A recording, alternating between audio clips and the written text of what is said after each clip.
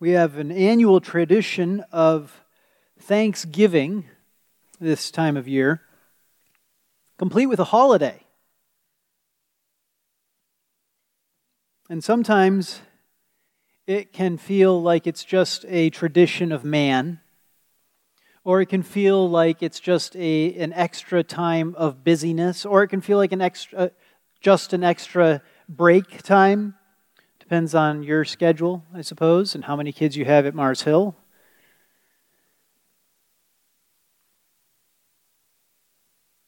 It can even feel meaningless.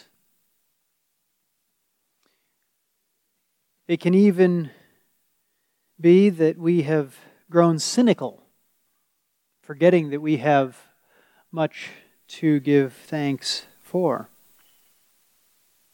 But when King David brought the Ark of the Covenant back into Jerusalem, he did something that is interesting for us as we think about the holiday of Thanksgiving.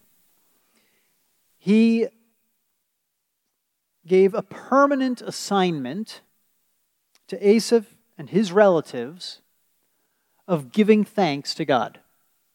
That was their job. Permanently.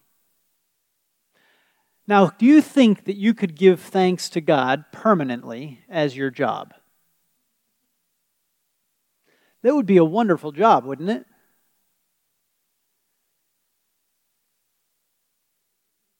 To have the job of dwelling on the things that God had done and to thank Him. To remind others of those things and to lead them in giving thanks as well by writing songs of praise. To give thanks is to confess something. You know, we confess our sins every week, but confess means something more than that.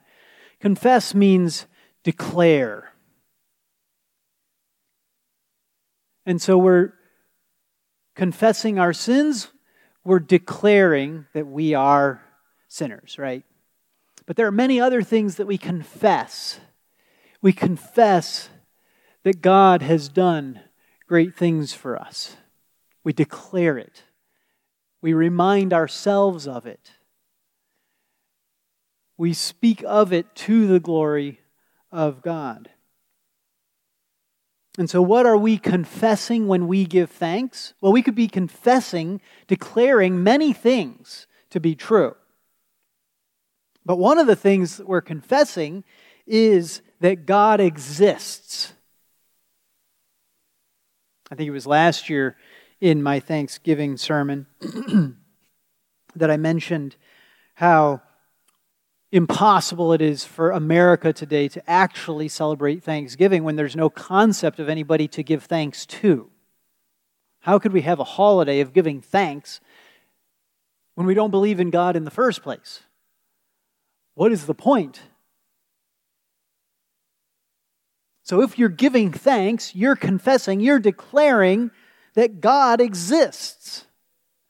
You're declaring that He is gracious, that He has done something for us that we don't deserve.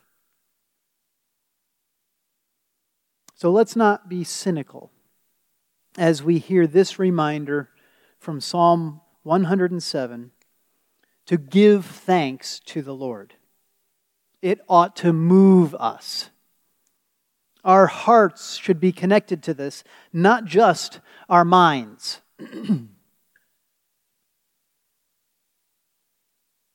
And so we've already read the psalm, but as I go through this, I'm actually going to read it all again, a couple verses at a time. Listen. Pay attention.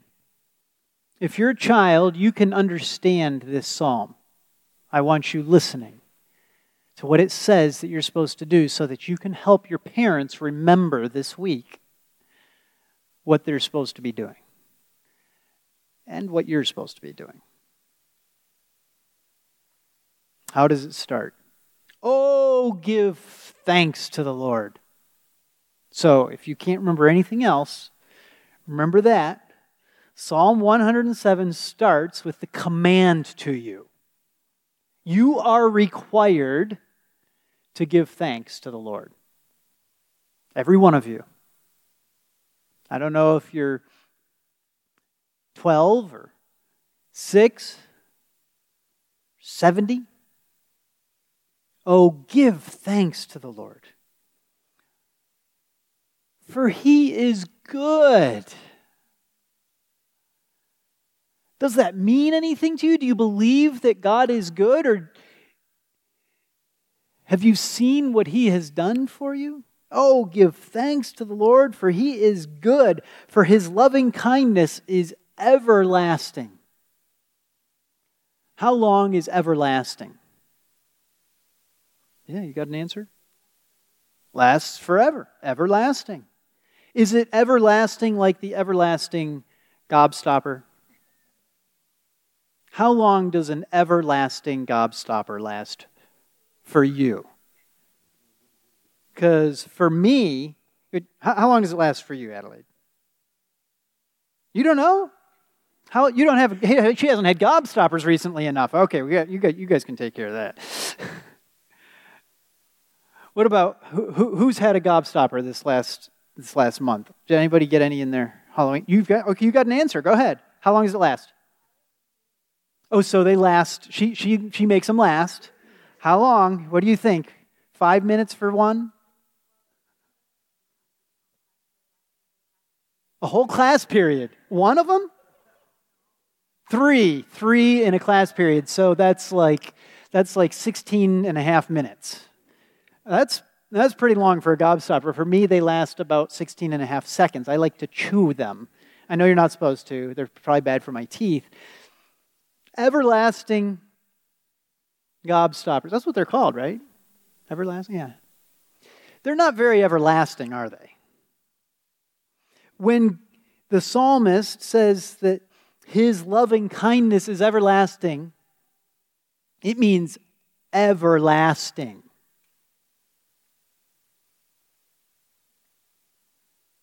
It just keeps going and going and going and going. And I could do this for the rest of the day, and you still wouldn't have even imagined how far going it goes. If you ever try to think of how long eternity is, of course, I know your head explodes if you're anything like me. That's God's loving kindness. It just goes on and on and on and on. And I'm not going to go on and on and on and on today, because we got to get to where we can all give thanks, right? Because that's what this psalm commands us to do. So that's what we're going to do. We're going to give thanks. It's a requirement. Our thanks is based on the character of the Lord and the actions He has taken. Because He is good, that's His character. His character is good. And His loving kindness, that's the things that He's done for you and for your parents and your grandparents and and the things He'll do for your children and your children's children. It just goes on and on. That's His loving kindness that's everlasting. So it's what His character is. It's good, and His loving kindness, the things that He has done. That's what the psalmist bases our giving thanks on. And then he describes what God has done that we should be thankful for. So he reiterates the command, verse 2, "Let the redeemed of the Lord say so, whom He has redeemed from the hand of the adversary." This is one of the ways we can give thanks. I've been redeemed. Thank you, God. So say it out loud. I've been redeemed. Ready? I've been redeemed. And how could you say that without then being thankful?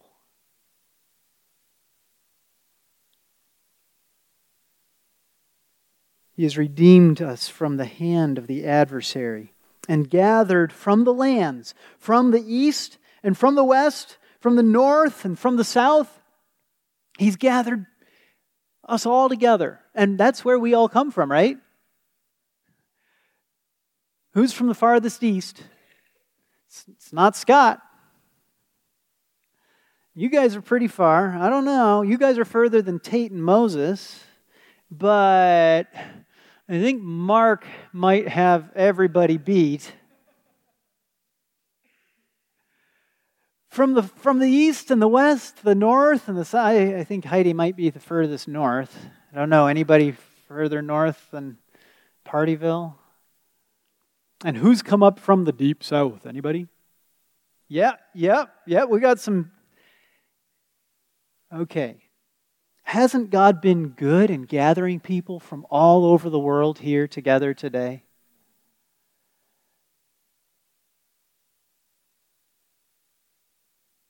Have you been redeemed? Have you been saved out of your adversary's hand? Do you have an adversary? You do. Your adversary, the devil, prowls around like a roaring lion seeking someone to devour. But God has redeemed you out of his hand. Oh, glory. The deeper our state of hopelessness, apart from God taking action, the greater our thanksgiving must be when he saves us. We are a bunch of people God has drawn from all over the place. We had no connection to him. We were in the hands of Satan. And now look.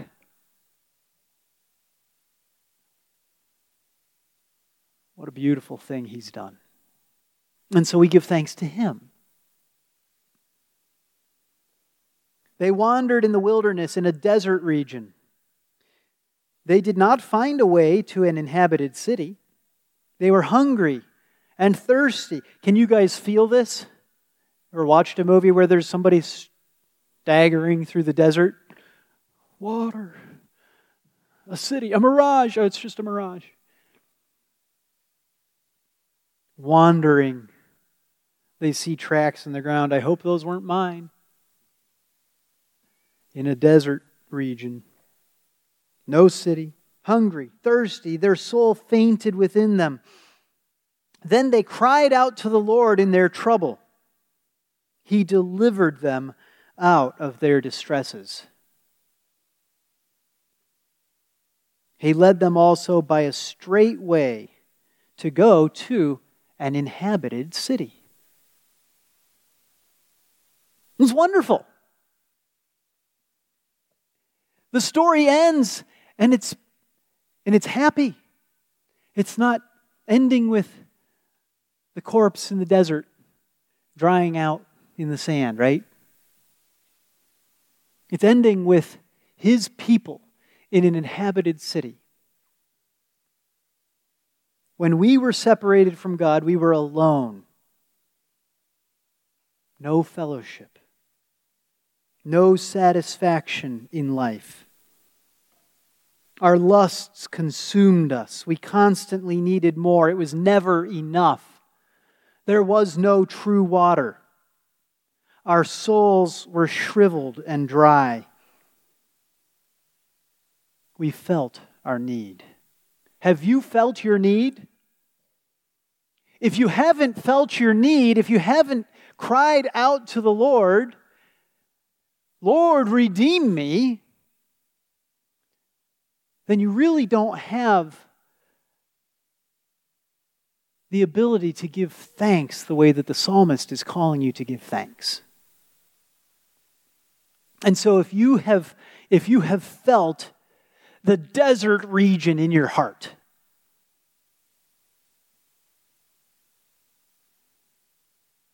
I doubt that there's any of you that have actually been stumbling through a desert region physically, right? Anybody ever been wandering in a desert, wondering where you were going to find your next drink? Nobody? Has anybody been on a long car trip where you were so thirsty that you've been really thirsty in a car trip? Yeah. That there's one little piece of ice at the bottom of my cup and I can't get it. I just need something to drink. And all I have to do is pull over at the next exit and get something to drink, right? It's not like, and yet we've known thirst. And it's terrible, isn't it? Have you ever been spiritually thirsty? Like you're dying, like just a little thing of ice, and it's, of course, when ice melts, it's much smaller. There's not as much water in there as it feels like there should be. But God doesn't leave us in a wasteland. We feel our need. We cry to the Lord, hungry and thirsty, soul fainting within us. He leads us out. He delivers us to an inhabited city. What is that city?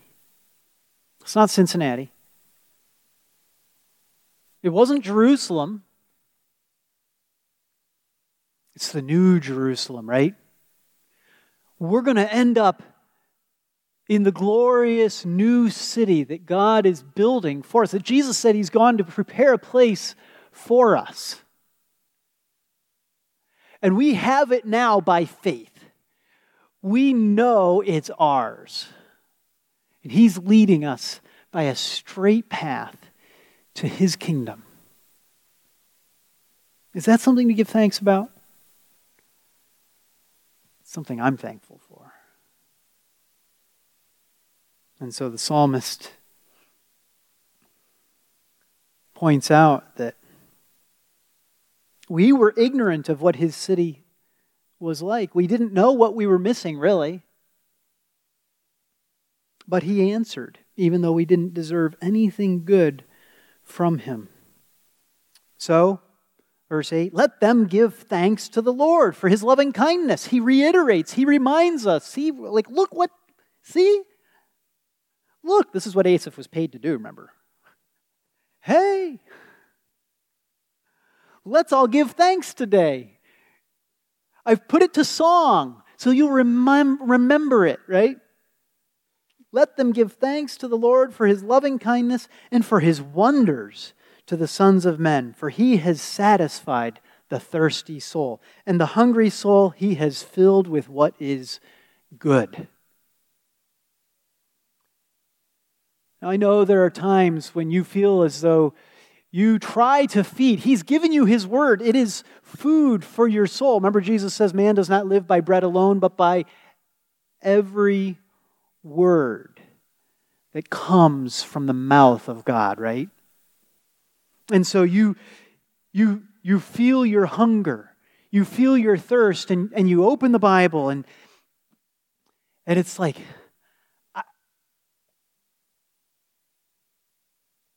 I'm still hungry. I don't feel fed. I'm still thirsty. Where is the water?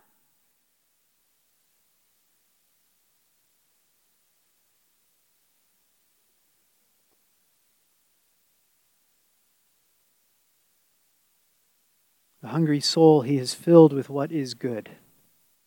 And so, bear with me here for a second.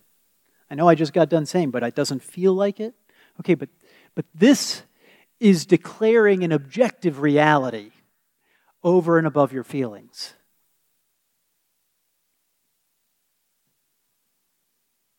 He has satisfied the thirsty soul, and the hungry soul He has filled with what is good. He has done wonders to the sons of men. So look around you. When you feel dry, when you still feel hungry,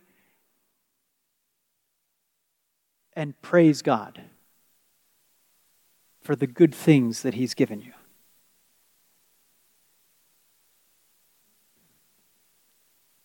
He answered with satisfaction. He gave us food and drink, living water and the bread of life. That is Jesus Christ. And you will find Him in His Word.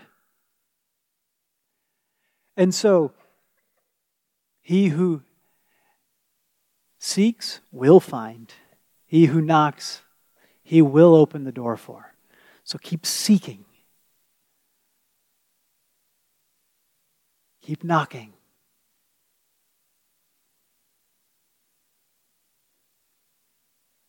The Lord will not turn away those who run after him.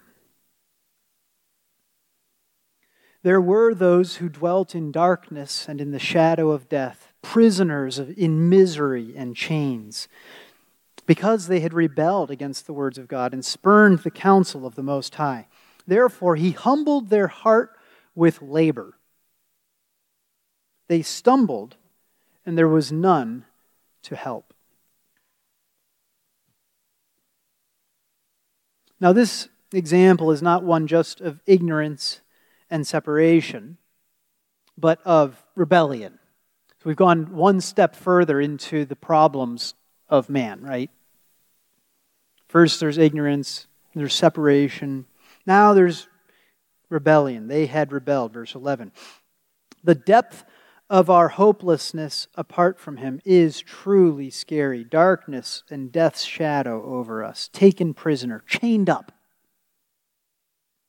It's rebellion and it is slavery, all at once, right? Imprisoned, chained. The worst sort of slavery. Why? Because of rebellion. The results of rejecting his counsel, humbling. Him disciplining us by humbling us. And if he isn't there to help us, nobody else can do anything to save us. But praise God, he's there to humble us. That's his gift. That we end up humbled. Now, without spending a lot of time belaboring this point, therefore, how does he humble their heart? With labor. How does labor humble your heart? I'll tell you what it is for me. Labor humbles my heart because I think that I'm strong. And then I start to work. And I think, yeah, I'm strong. And I keep working. I'm strong. And eventually I get to the point where I realize, I'm not strong. Not strong anymore at any rate. You ever been there? Ever had your heart humbled by labor?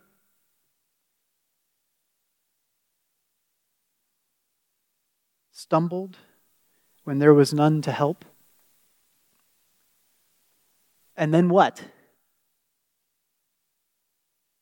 What are you going to do? The weight has come crashing down onto you, and it is crushing you lower and lower and lower. And there's no getting out of it. It's not like you can just say, I'm ready to be done with labor. You got to go through to the end, don't you? All the women are like, uh-huh.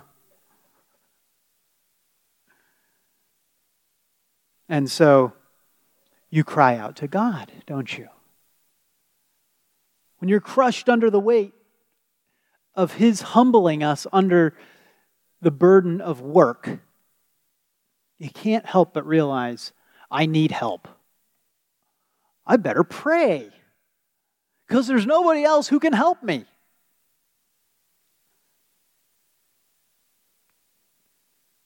Verse 13, what did they do? Oh, look, it says, then they cried out to the Lord in their trouble. You see how this psalm tells a story? It's impossible to go from verse 12, therefore he humbled their heart with labor, they stumbled and there was none to help. You know, if it's his enemies we're talking about, then you know what's coming next, and they were destroyed. But he's not talking about God's enemies, is he? He's talking to the saints, the redeemed of the Lord. Let them say so. And so what do? They cry out to the Lord in their trouble. He saved them out of their distresses. He brought them out of darkness and the shadow of death and broke their bands apart. It's all undone. Let them give thanks to the Lord for his loving kindness and for his wonders to the sons of men. Does that sound familiar? A good reminder in the middle. What are you going to remember What are you kids going to remind your parents of this week? Yeah. Being thankful. It's easy. Whole week is named after it, right? Are you going to be thankful, though?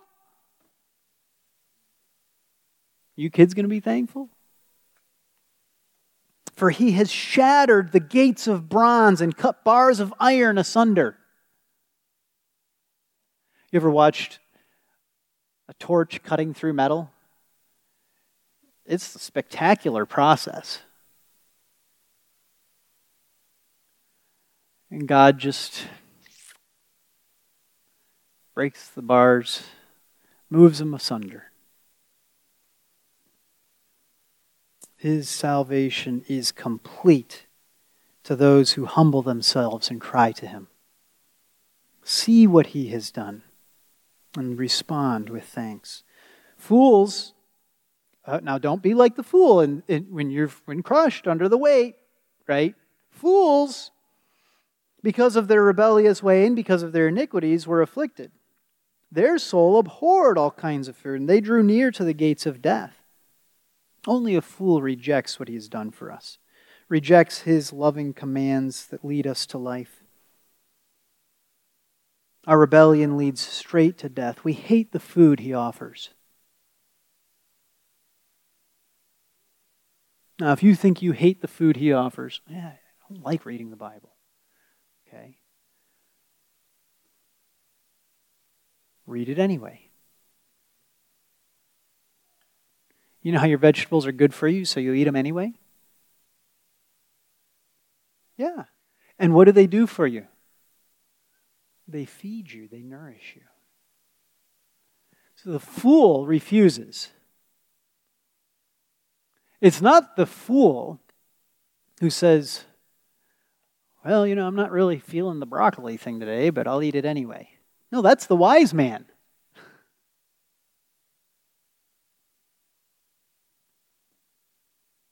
Verse 19, then they cried out to the Lord in their trouble. He saved them out of their distresses. He sent his word and healed them and delivered them from their destructions. So even the fool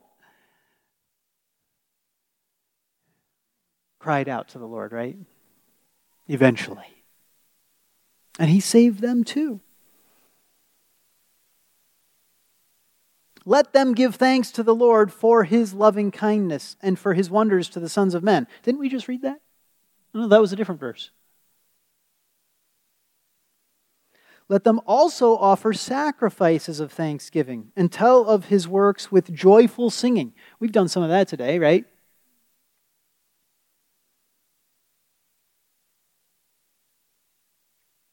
These destructions are from ourselves. They are from our rebellion. The distresses are our own making. Yet the salvation is from him. You might think, well, this suffering doesn't really feel like it's from me. Okay, well, not all suffering is because of your sin. Let's be perfectly clear, right? And yet God will still use it to drive you to himself and to his salvation, won't he? How can we respond when we see his salvation? What do you think, kids? How can we respond when we see his salvation? One way would be to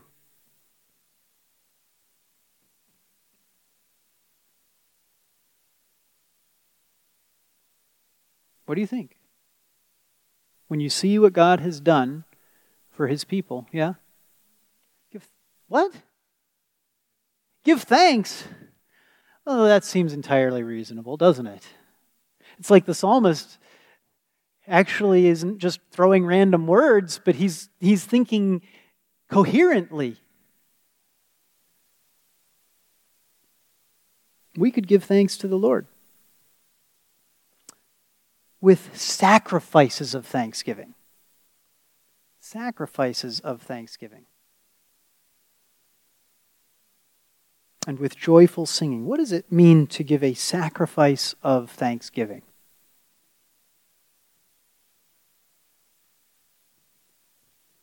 When we think of sacrifices, we think of the Old Testament, the animals that would be slaughtered. Your animals were your wealth. Okay, and so to give an animal to the Lord was to give of your wealth. And you had all kinds of sacrifices that were required. And then there were I'm grateful to God. I'm going to offer this sacrifice of thanksgiving. For what has He done? He's done this for me. And so it's entirely possible for us to follow in the footsteps of the saints of old by giving of our wealth to the Lord in thanksgiving for what He has done. An offering of praise and thanks to Him. But I think one of the most glorious ways of us offering a sacrifice of thanksgiving is the public nature of speaking what we are thankful for. And that's what we're going to do here in a couple minutes.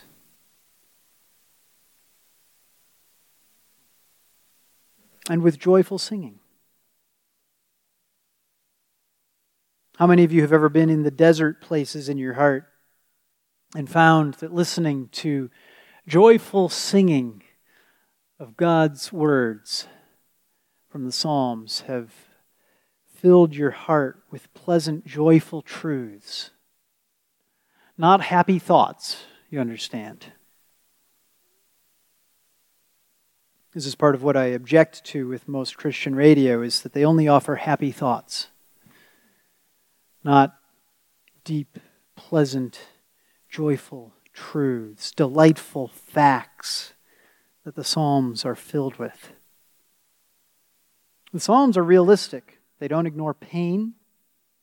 They don't pretend as though suffering doesn't exist. That's what I'm talking about with the music, right? But we give thanks that we can trust in Him in those times where it is darkest. And what is the most pleasant promise? That He will save us if we turn back to Him. Now He tells a story. Those who go down to the sea in ships, who do business on great waters, they have seen the works of the Lord and His wonders in the deep. For He spoke and raised up a stormy wind which lifted up the waves of the sea. You guys ever seen video of just at the coast, the waves during a hurricane?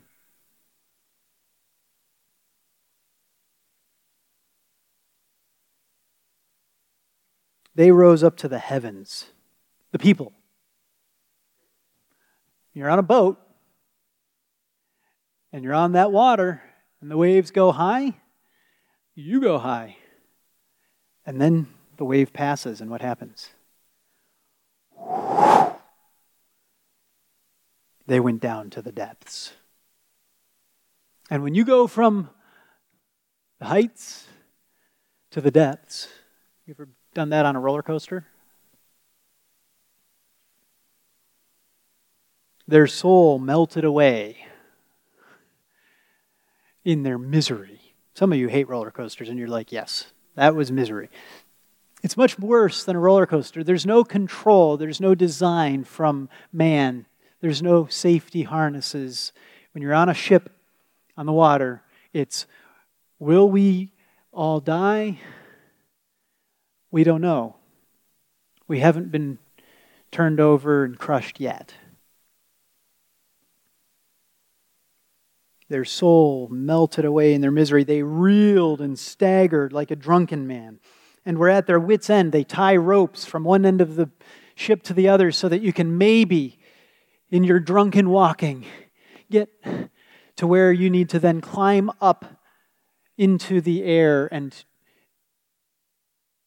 change a sail that has broken loose in the violence of the storm and is threatening to destroy the ship.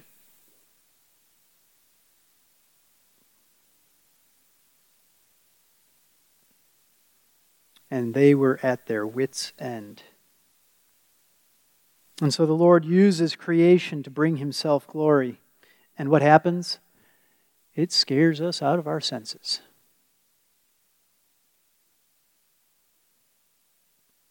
Storms are amazing. Storms on land are nothing compared to storms at sea.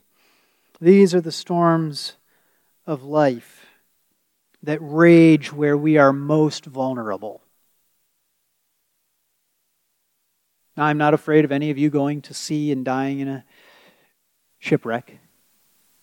None of you are sailors, to my knowledge. But you all have storms in your life.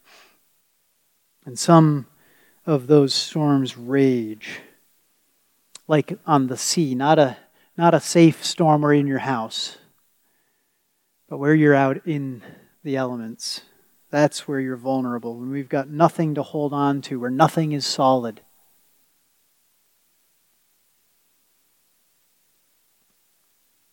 Then they cried to the Lord in their trouble. You guys starting to see a theme here of people crying out to the Lord? They cried to the Lord in their trouble. He brought them out of their distresses. He caused the storm to be still. You guys remember Jesus doing that with the disciples? He made it literal, didn't he? And not just with Jesus. Remember when they threw Jonah in and they prayed to God, don't hold his blood against us. And what happened? He made the storm be still, so that the waves of the sea were hushed. Then they were glad because they were quiet. So he guided them to their desired haven. So whether our trials come through our disobedience or for some other reason, we know that we can cry out to the Lord in our trouble and he will hear us. How thankful do you think the disciples were after Jesus calmed the storm?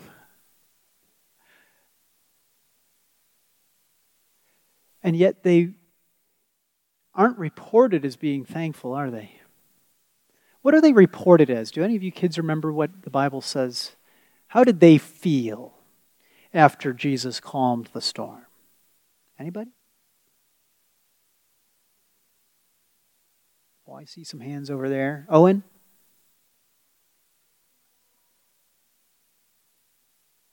What? Shocked? They were shocked. Yes, that is an absolutely accurate, but it says there's something about how they were shocked. They were shocked, and so they were, they were in awe. They were afraid. Who is this that even the winds and the waves obey him? It was a scary thought. They were thankful to be alive, yes. But they were shocked. They were in awe. They caught that power displayed by God made them fearful.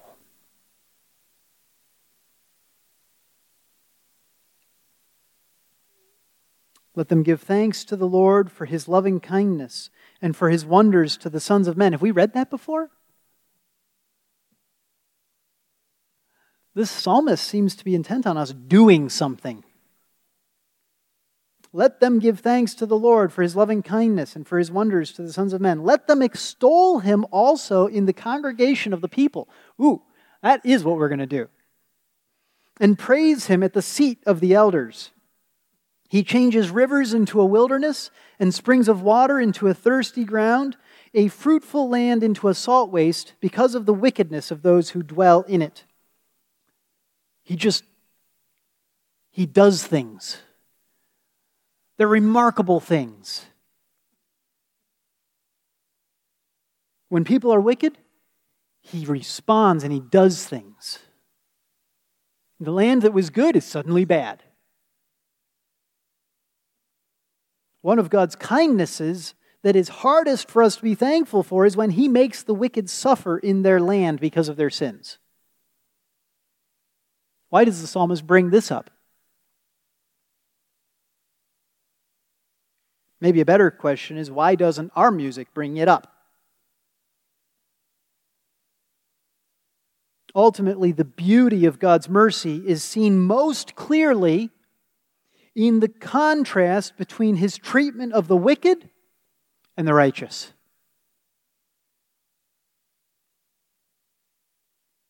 Think about the results of godless communism throughout the world.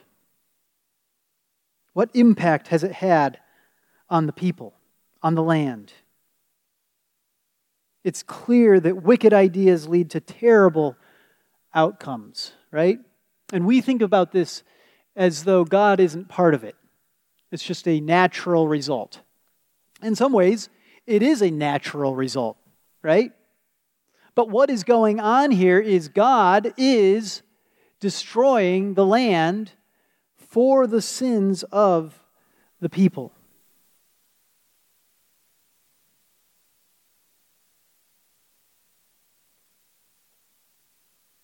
What else does God do? Verse 35, He changes a wilderness into a pool of water and a dry land into springs of water. It's the whole thing in reverse, isn't it?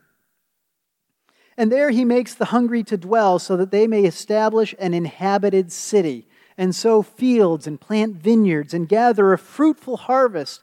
And He blesses them and they multiply greatly, and He does not let their cattle decrease. This is blessing, isn't it? If there wasn't a clear negative for the land of the wicked, the clarity of the blessing on the righteous would be lost. When they are diminished and bowed down, verse 39, through oppression, misery, and sorrow, He pours contempt upon princes and makes them wander in a pathless waste. But He sets the needy securely on high, away from affliction, and makes His families like a flock. The upright see it and are glad. And then what do? They give thanks. They give thanks, right? Because they see it and they're glad. But all unrighteousness shuts its mouth. The proud are humbled. That's the princes, those who have power, right? The proud are humbled. The humble are lifted up and made secure. The result is that those who are righteous rejoice in what God has done. Both parts. We rejoice that the proud and the wicked have been brought low, and we rejoice that the righteous and weak and humble and innocent have been raised up.